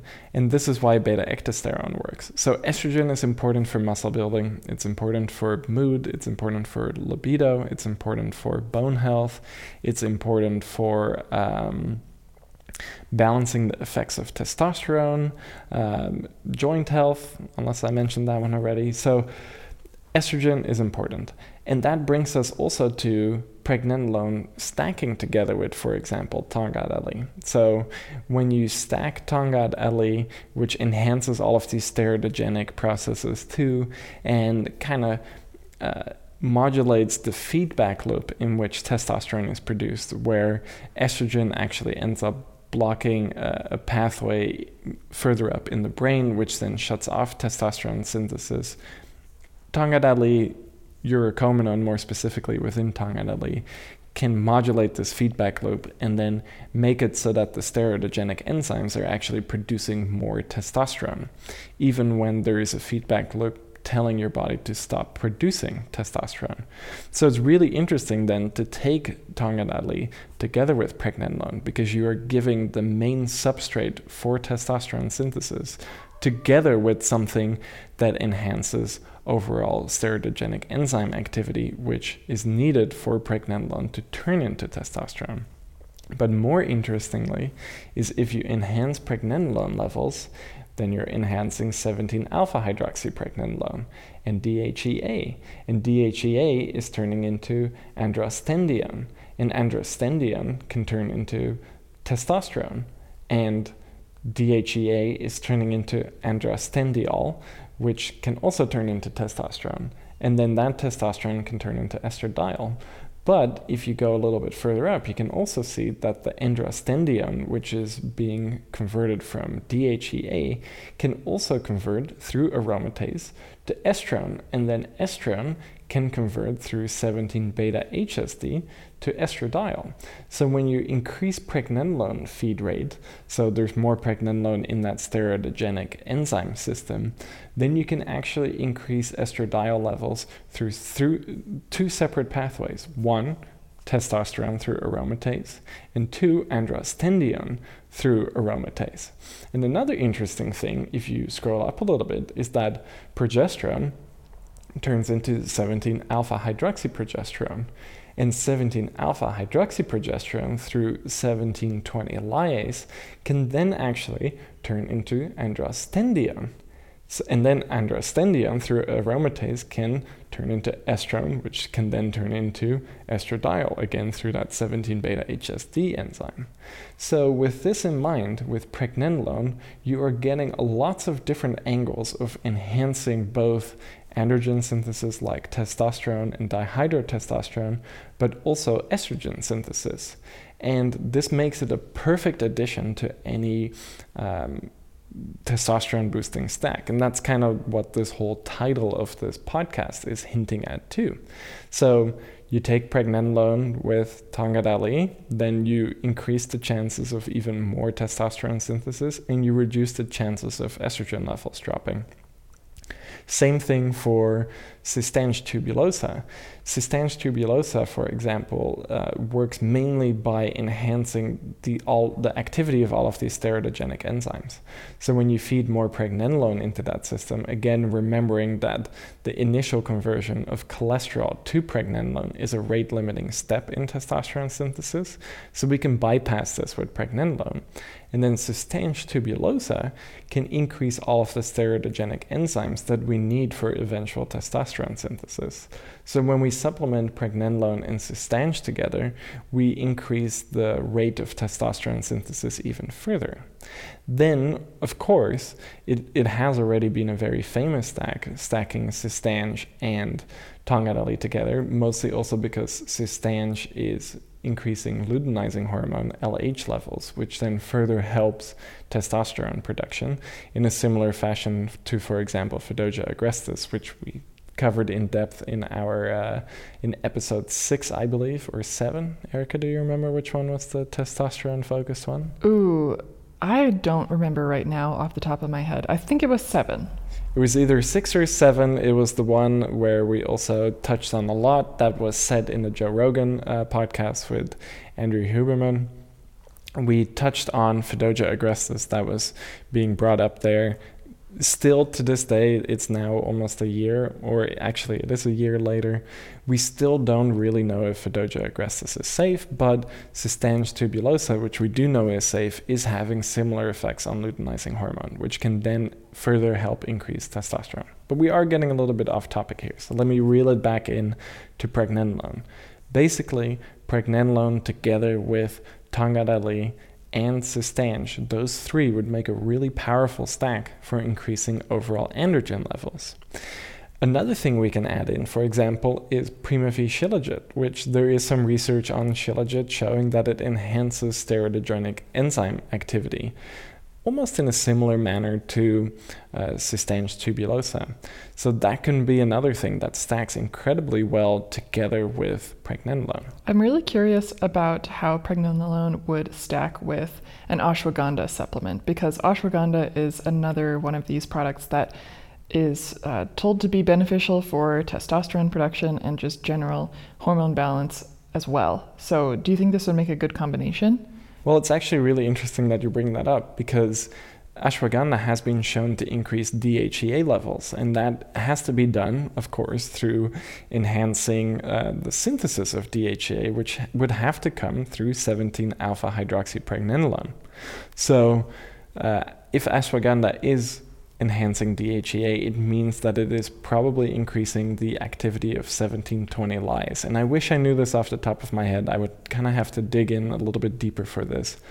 But I would wager a guess that ashwagandha is increasing the activity of 1720 lyase, which is increasing the conversion of 17-alpha-hydroxypregnenolone to DHEA, which then DHEA can increase testosterone levels. So if you're supplementing with pregnenolone and you stack it with an ashwagandha supplement, then the active or the mechanism that is allowing for more testosterone within the ashwagandha, it can pull perhaps more pregnenolone to create DHEA. So it's more of like a fully charged up system, if you will, getting enough pregnenolone in the beginning of the stage and then allowing the ashwagandha to do the work to convert this DHEA. It has plenty of materials to work with, is another way to put it. Does that make sense? Yes. So basically, because ashwagandha is increasing DHEA levels, and because now, if we're looking again at this graphic, we know exactly where DHEA is coming from. There's only one possible pathway in this system, at least,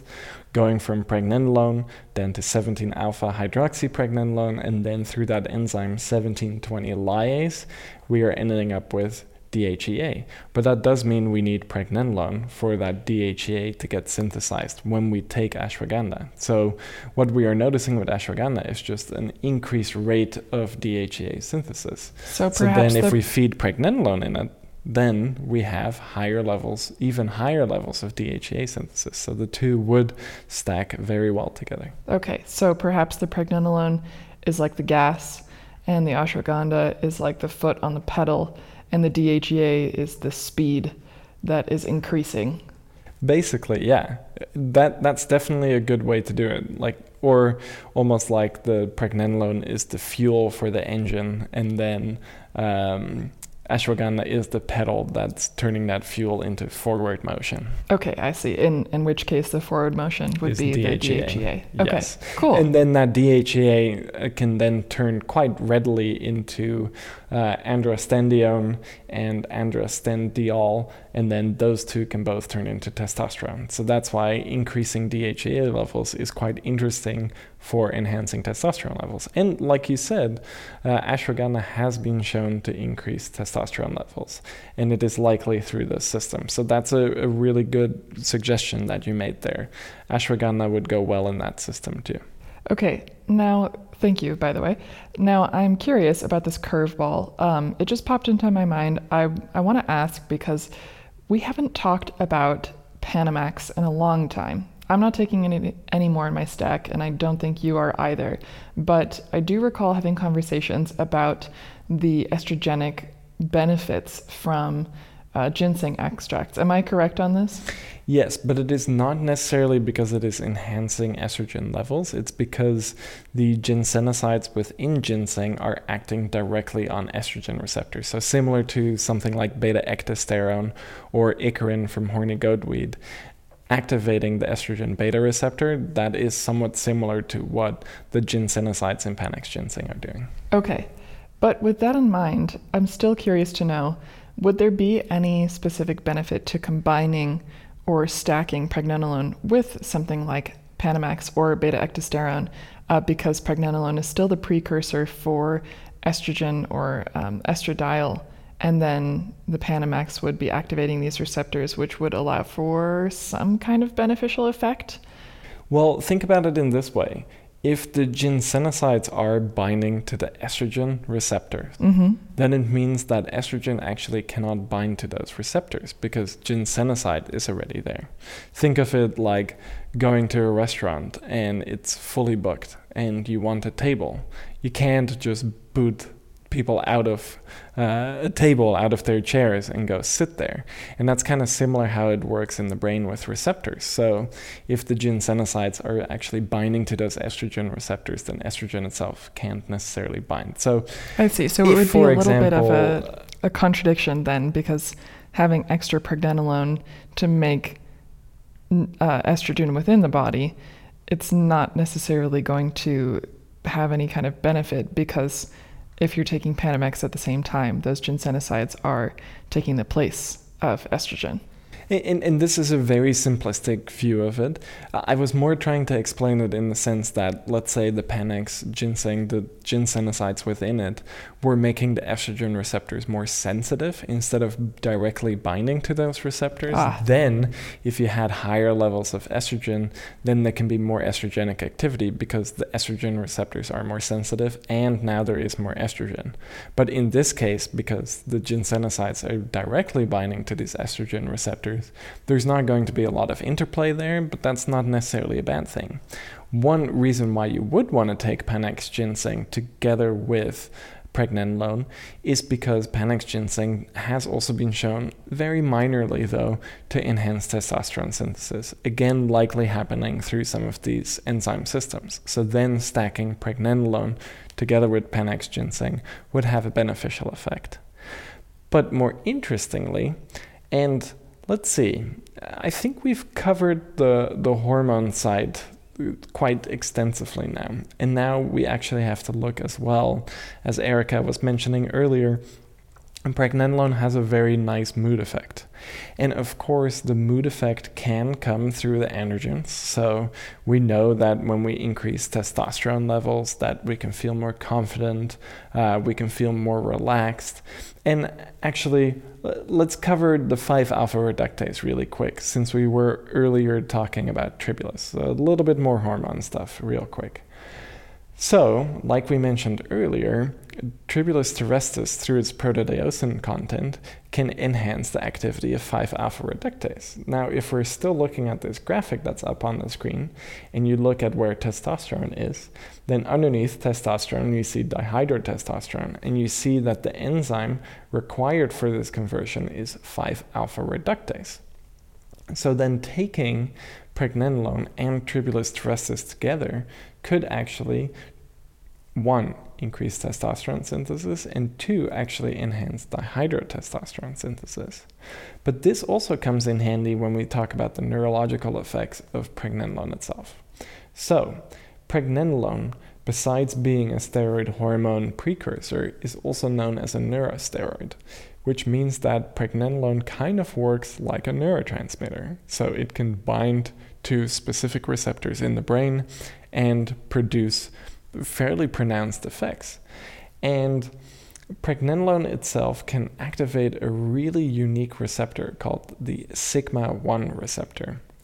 And similar to what we talked about earlier in our new product discussion about the orphan GPR55 cannabinoid receptor, the sigma-1 receptor is kind of in a similar boat. It was discovered quite recently. It was actually thought to be an opioid receptor back in the day, and that's actually not the case anymore. It's no longer considered to be an opioid receptor, but there is still a lot of research ongoing into sigma-1. So we don't know exactly what sigma-1 does.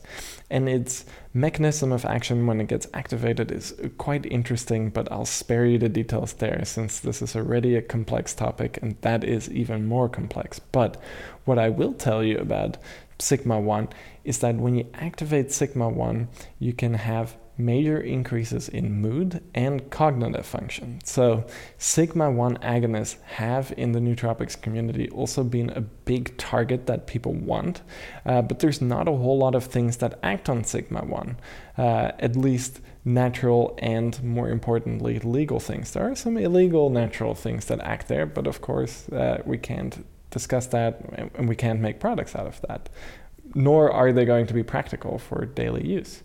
But pregnenolone does activate sigma-1 and is practical for daily use. Another one that is practical for daily use is berberine. So berberine is another one that activates the sigma-1 receptor. But other than that, there's not a whole lot. So the fact that pregnenolone acts on the sigma-1 receptor is really unique. And this explains a lot of what Erica was mentioning earlier, is when you take a dose of pregnenolone, you get this very acute, interesting mood boost. And I'll let actually Erica maybe explain. When you take pregnenolone, what type of mood boost do you experience? It's somewhat challenging to describe because it is subtle and it's deep. It feels perhaps a little bit like my mind state is similar to what I experienced as a teenager maybe, or I don't know, a young adult. During the summers of college, basically a time when I didn't have as much to stress about, to think about. And I don't know, sort of a sense of like unadulterated peace, I guess is a good way to describe it. It restores some sense of relaxation and calm and focus that can be difficult to find in everyday life, just as an adult person. So it's a bit of a weird way of saying that, but there's some kind of like pure calm experience to it that is really unique and not something that I experience from any other supplement that I can really identify. The other thing I notice is that it does increase confidence, absolutely. And some of that confidence comes from the focus enhancing effects and from the calm. But I do feel that it is slightly motivating, and confidence and motivation, I think, go hand in hand together. Something else that was really clear to me when I started taking pregnenolone was I began to build muscle, even though I wasn't necessarily working out. But by beginning to play different instruments or having different kinds of musical commitments, which this is like relatively low impact activity, but where I'm standing and I'm using my arms and my shoulders and my hands, I noticed my shoulders and my arms becoming more toned. And I noticed my core getting stronger just from literally standing for more hours than I normally would maybe a few months prior. And that kind of natural muscle building just from like daily activity and music rehearsals was something new that I hadn't experienced before. And it was noticeable, and I could see it in the mirror, and I could really feel that my muscles were more toned and stronger than before, even though I wasn't addressing that in the gym. It was just a result of my daily life and those activities. Which I think also adds to confidence as well. When you can see that you're getting stronger, I think that has a really important positive kind of feedback loop. So the natural confidence and calm that comes from the supplement, how it feels, in addition to the effects that it can have on your physical body and your feeling of strength and the results of strength, it all kind of comes together to form this really subtle but natural feeling of progress and like moving forward. I guess that's the best way that I can describe it. Yeah, and that's a really unique way to describe it. And a lot of what you described there, actually, some of that is what we're talking about currently with that sigma-1 receptor agonism. It can come from there, kind of that focus that drive, a little bit of motivation, that serene mood boost. That is something that is quite inherent to sigma-1 agonism. And then you're stacking that on top of all of the hormonal effects. So increasing testosterone levels, which is increasing confidence, which is also having a calming effect. It's having a motivating effect. And then that's also increasing muscle strength. It's increasing progress. So when you stack all of those together, you get a very unique effect. So one, sigma-1 agonists are hard to come by in the natural world, even in the synthetic world. And two, I know of nothing that can activate the sigma-1 receptor and increase testosterone synthesis. And clearly, sigma-1 agonism and increased androgenic activity is very complementary. So now we move on. That is pregnenolone. Now, pregnenolone can also convert to pregnenolone sulfate, and pregnenolone sulfate also has very similar effects. So pregnenolone sulfate is also a sigma-1 agonist, and it seems to maybe even be a little bit stronger there too. So both pregnenolone and its direct metabolite, pregnenolone sulfate, both have this effect. Now, if we take a step back and we go back to pregnenolone converting into progesterone, then progesterone, through that 5-alpha reductase enzyme we keep talking about, the same enzyme that turns testosterone into dihydrotestosterone, turns progesterone into 5-alpha dihydroprogesterone. And then 5-alpha dihydroprogesterone, through an enzyme called 3-alpha HSD, can turn into allopregnenolone. So this is another conversion pathway for progesterone. We're taking pregnenolone, we are synthesizing progesterone from that, then that progesterone can turn into 5-alpha dihydroprogesterone, and then we can get allopregnenolone. And allopregnenolone is really interesting because it is a very strong positive allosteric modulator of the GABA receptor. And this means that it is making the GABA receptor more sensitive to already existing GABA that's floating around in our brain. And this is also what adds to that really serene feeling of pregnenolone. So pregnenolone is focusing, it's confidence-inducing, but it's also calming. And actually, as we were talking about earlier with Tribulus terrestris, the protodiosine content can induce 5-alpha reductase. So it can enhance the activity of 5-alpha reductase. So then if you're taking pregnenolone and Tribulus terrestris together, not only can you have higher chances of dihydrotestosterone synthesis, you can also have higher potential for allopregnenolone synthesis. So then you get this balancing effect of this really almost pushy confidence feeling, then being stacked with this really nice, serene, calming feeling from the allopregnenolone. So when you take all of these different things together, you get a really nice, complex pharmacological profile. And if we go to the whole menstruation cycle topic again that we were discussing a little bit earlier, during certain parts of menstruation, I believe right at the start, I'm a little bit fuzzy on the details now. We discussed this in one of our other podcast episodes, but progesterone levels skyrocket at a certain point. And when progesterone levels are high, it means a lot of allopregnenolone is being made. So this very almost calm, confident, creative period during the menstrual cycle is likely coming through a bit of this allopregnenolone being high. But then another thing happens. All of a sudden, progesterone levels plummet, and now your supply for allopregnenolone synthesis is gone. So now you're almost having these withdrawal type symptoms, which is because allopregnenolone levels drop and there's less GABAergic activity. And because GABAergic activity is great for reducing irritability and things like that, you can imagine now if you are withdrawing from this allopregnenolone, then you can become more irritable. So in that sense, for the menstrual cycle, pregnenolone can also be a very interesting option because it can allow you to enhance progesterone levels a little bit and thereby enhance allopregnenolone levels a little bit. So it could actually be good also just for general mood during the menstrual cycle.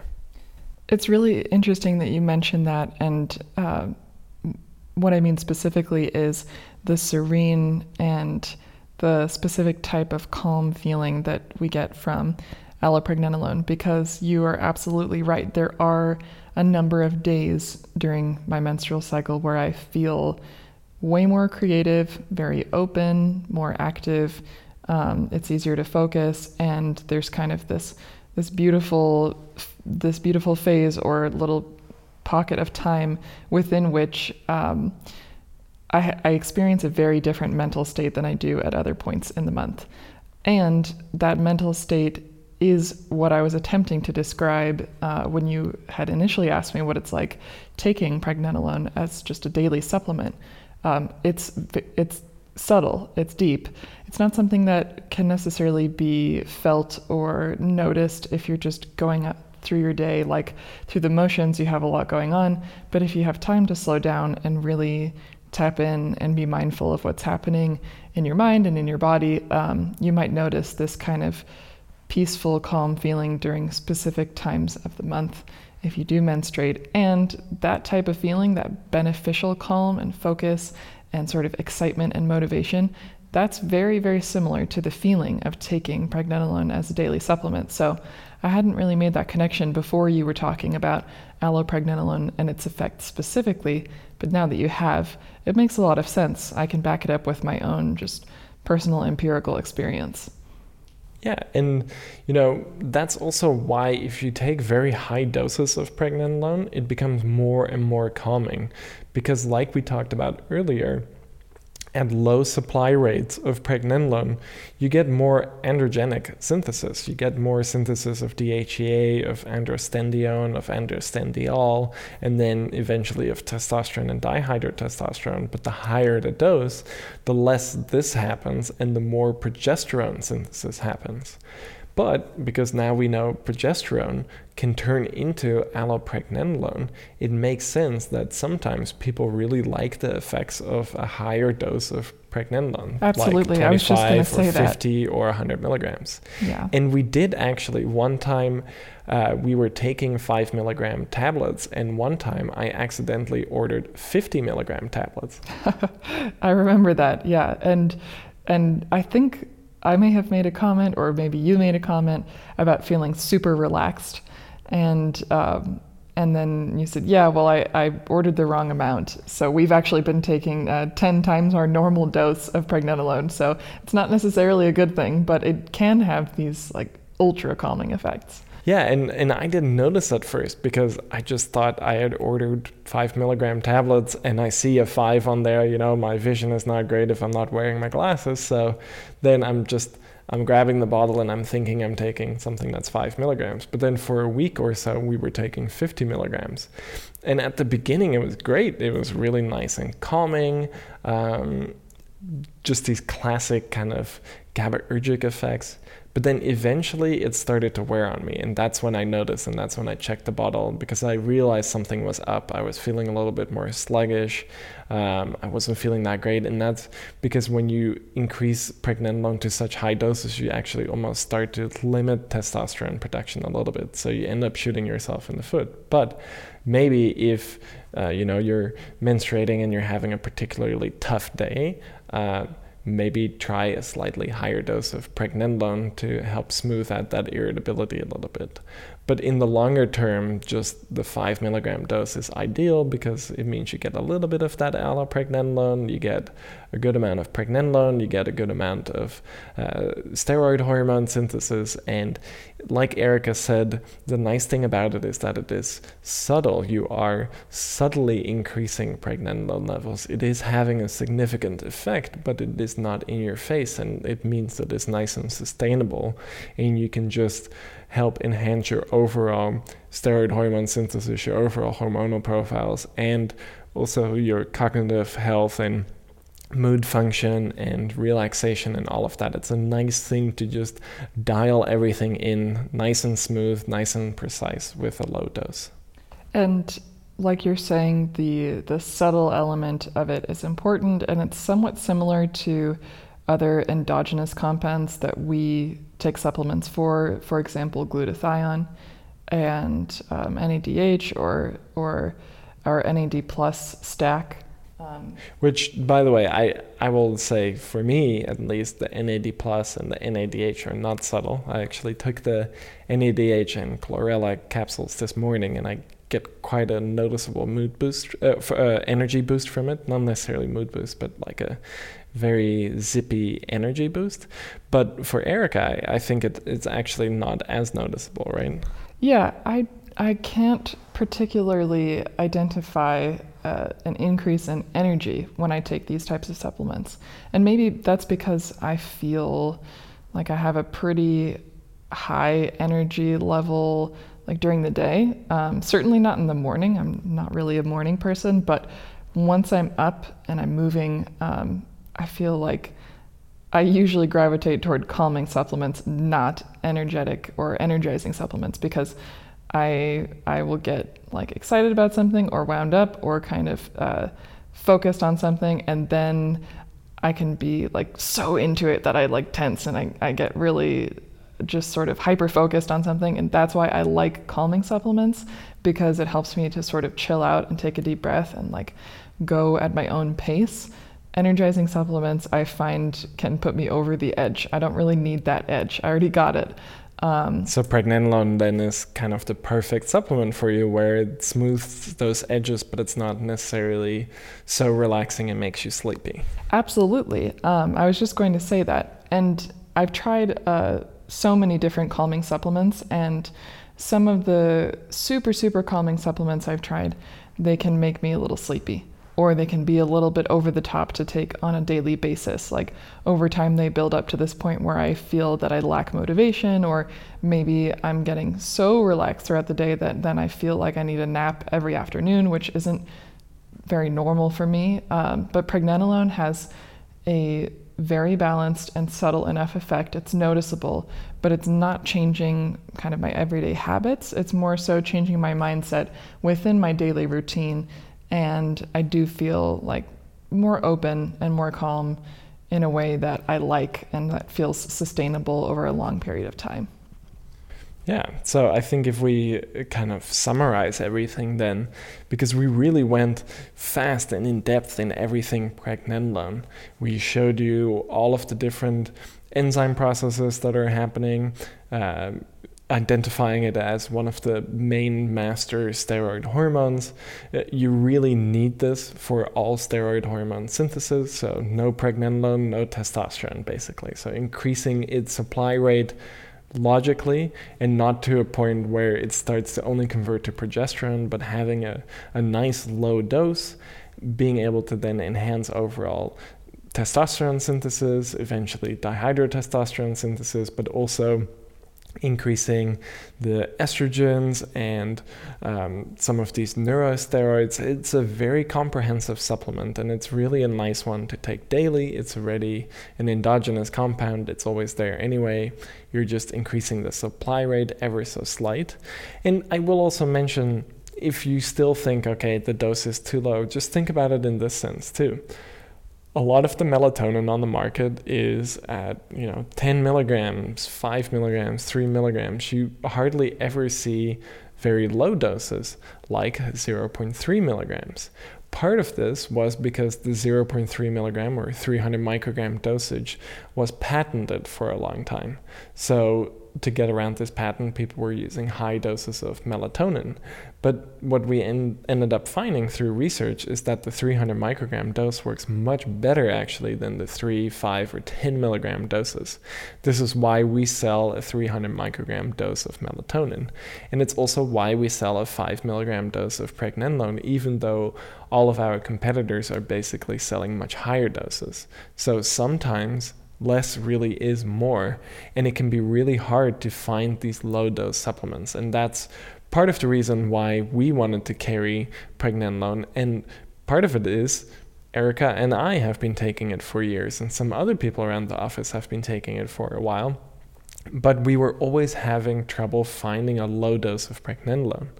And monitoring some of the forums, especially Reddit, I have noticed a lot of you also saying, I was always looking for a low dose of pregnenolone, but it was always, one, very expensive to get, and two, it was always out of stock. And I actually was in a similar boat, and we stopped taking pregnenolone at a certain point because it just became too hard to get it in that 5 milligram dose. So Erica and I are stoked that we now have a 5 milligram dose from Nootropics Depot that we can take. I hope you all really like that too. And just keep in mind, stick with that low dose. It's going to be more beneficial. And we explained now why that is. And to just add a little cherry on top of that, that statement about the low dose and the importance of that, this is also perhaps an interesting option for anyone who is wanting to keep their supplementation more low intervention, perhaps wanting to take supplements that are going to just increase overall well-being and balance, but that won't have a super noticeable or dramatic effect. And I think for anyone who is curious about balancing hormones, who might be going through menopause, or maybe you want a subtle increase in your performance in the gym and just your motivation, starting with something subtle and starting with something in a low dose like this pregnenolone could be a really nice entrance into exploring how do I feel when I am taking supplements that are really working within my hormonal system. And knowing that you can keep that low dose sustainable for a long period of time, I think it can give us a little bit more peace of mind, because the hormone system is quite complex and it can be hard to know exactly what the best route is to take. But less is often more, especially in the case of pregnenolone. And I think this makes pregnenolone a really great option as kind of a beginner or just an introduction to hormone balancing supplements overall. Absolutely. And also to enhancing overall cognitive health and mental capacity and in mood through these neurosteroid pathways, like pregnenolone acting as a neurosteroid and then allopregnenolone synthesis increasing. So overall, it's a very comprehensive, in-depth supplement, and it's one of my favorites. I'm glad we have it now, and I hope now that it's out in the world at a 5 milligram dose with a little bit more explanation of why you would want a 5 milligram dose, that we see more user reports rolling in and success stories with it. So as Erica always mentions, let us know on Reddit what your experience has been with it. Start a thread. I'm on there every day, so I'll be interacting with all of you, and yeah, let us know what you think of it. Absolutely. And let us know how you're liking stacking pregnenolone with your other hormonal balancing and generally focused products, because Tonganoly has been such a popular product and has worked so well for many of you. And same with Sustanche. These are some of our most popular products, and they can be really useful for a lot of the reasons we discussed today.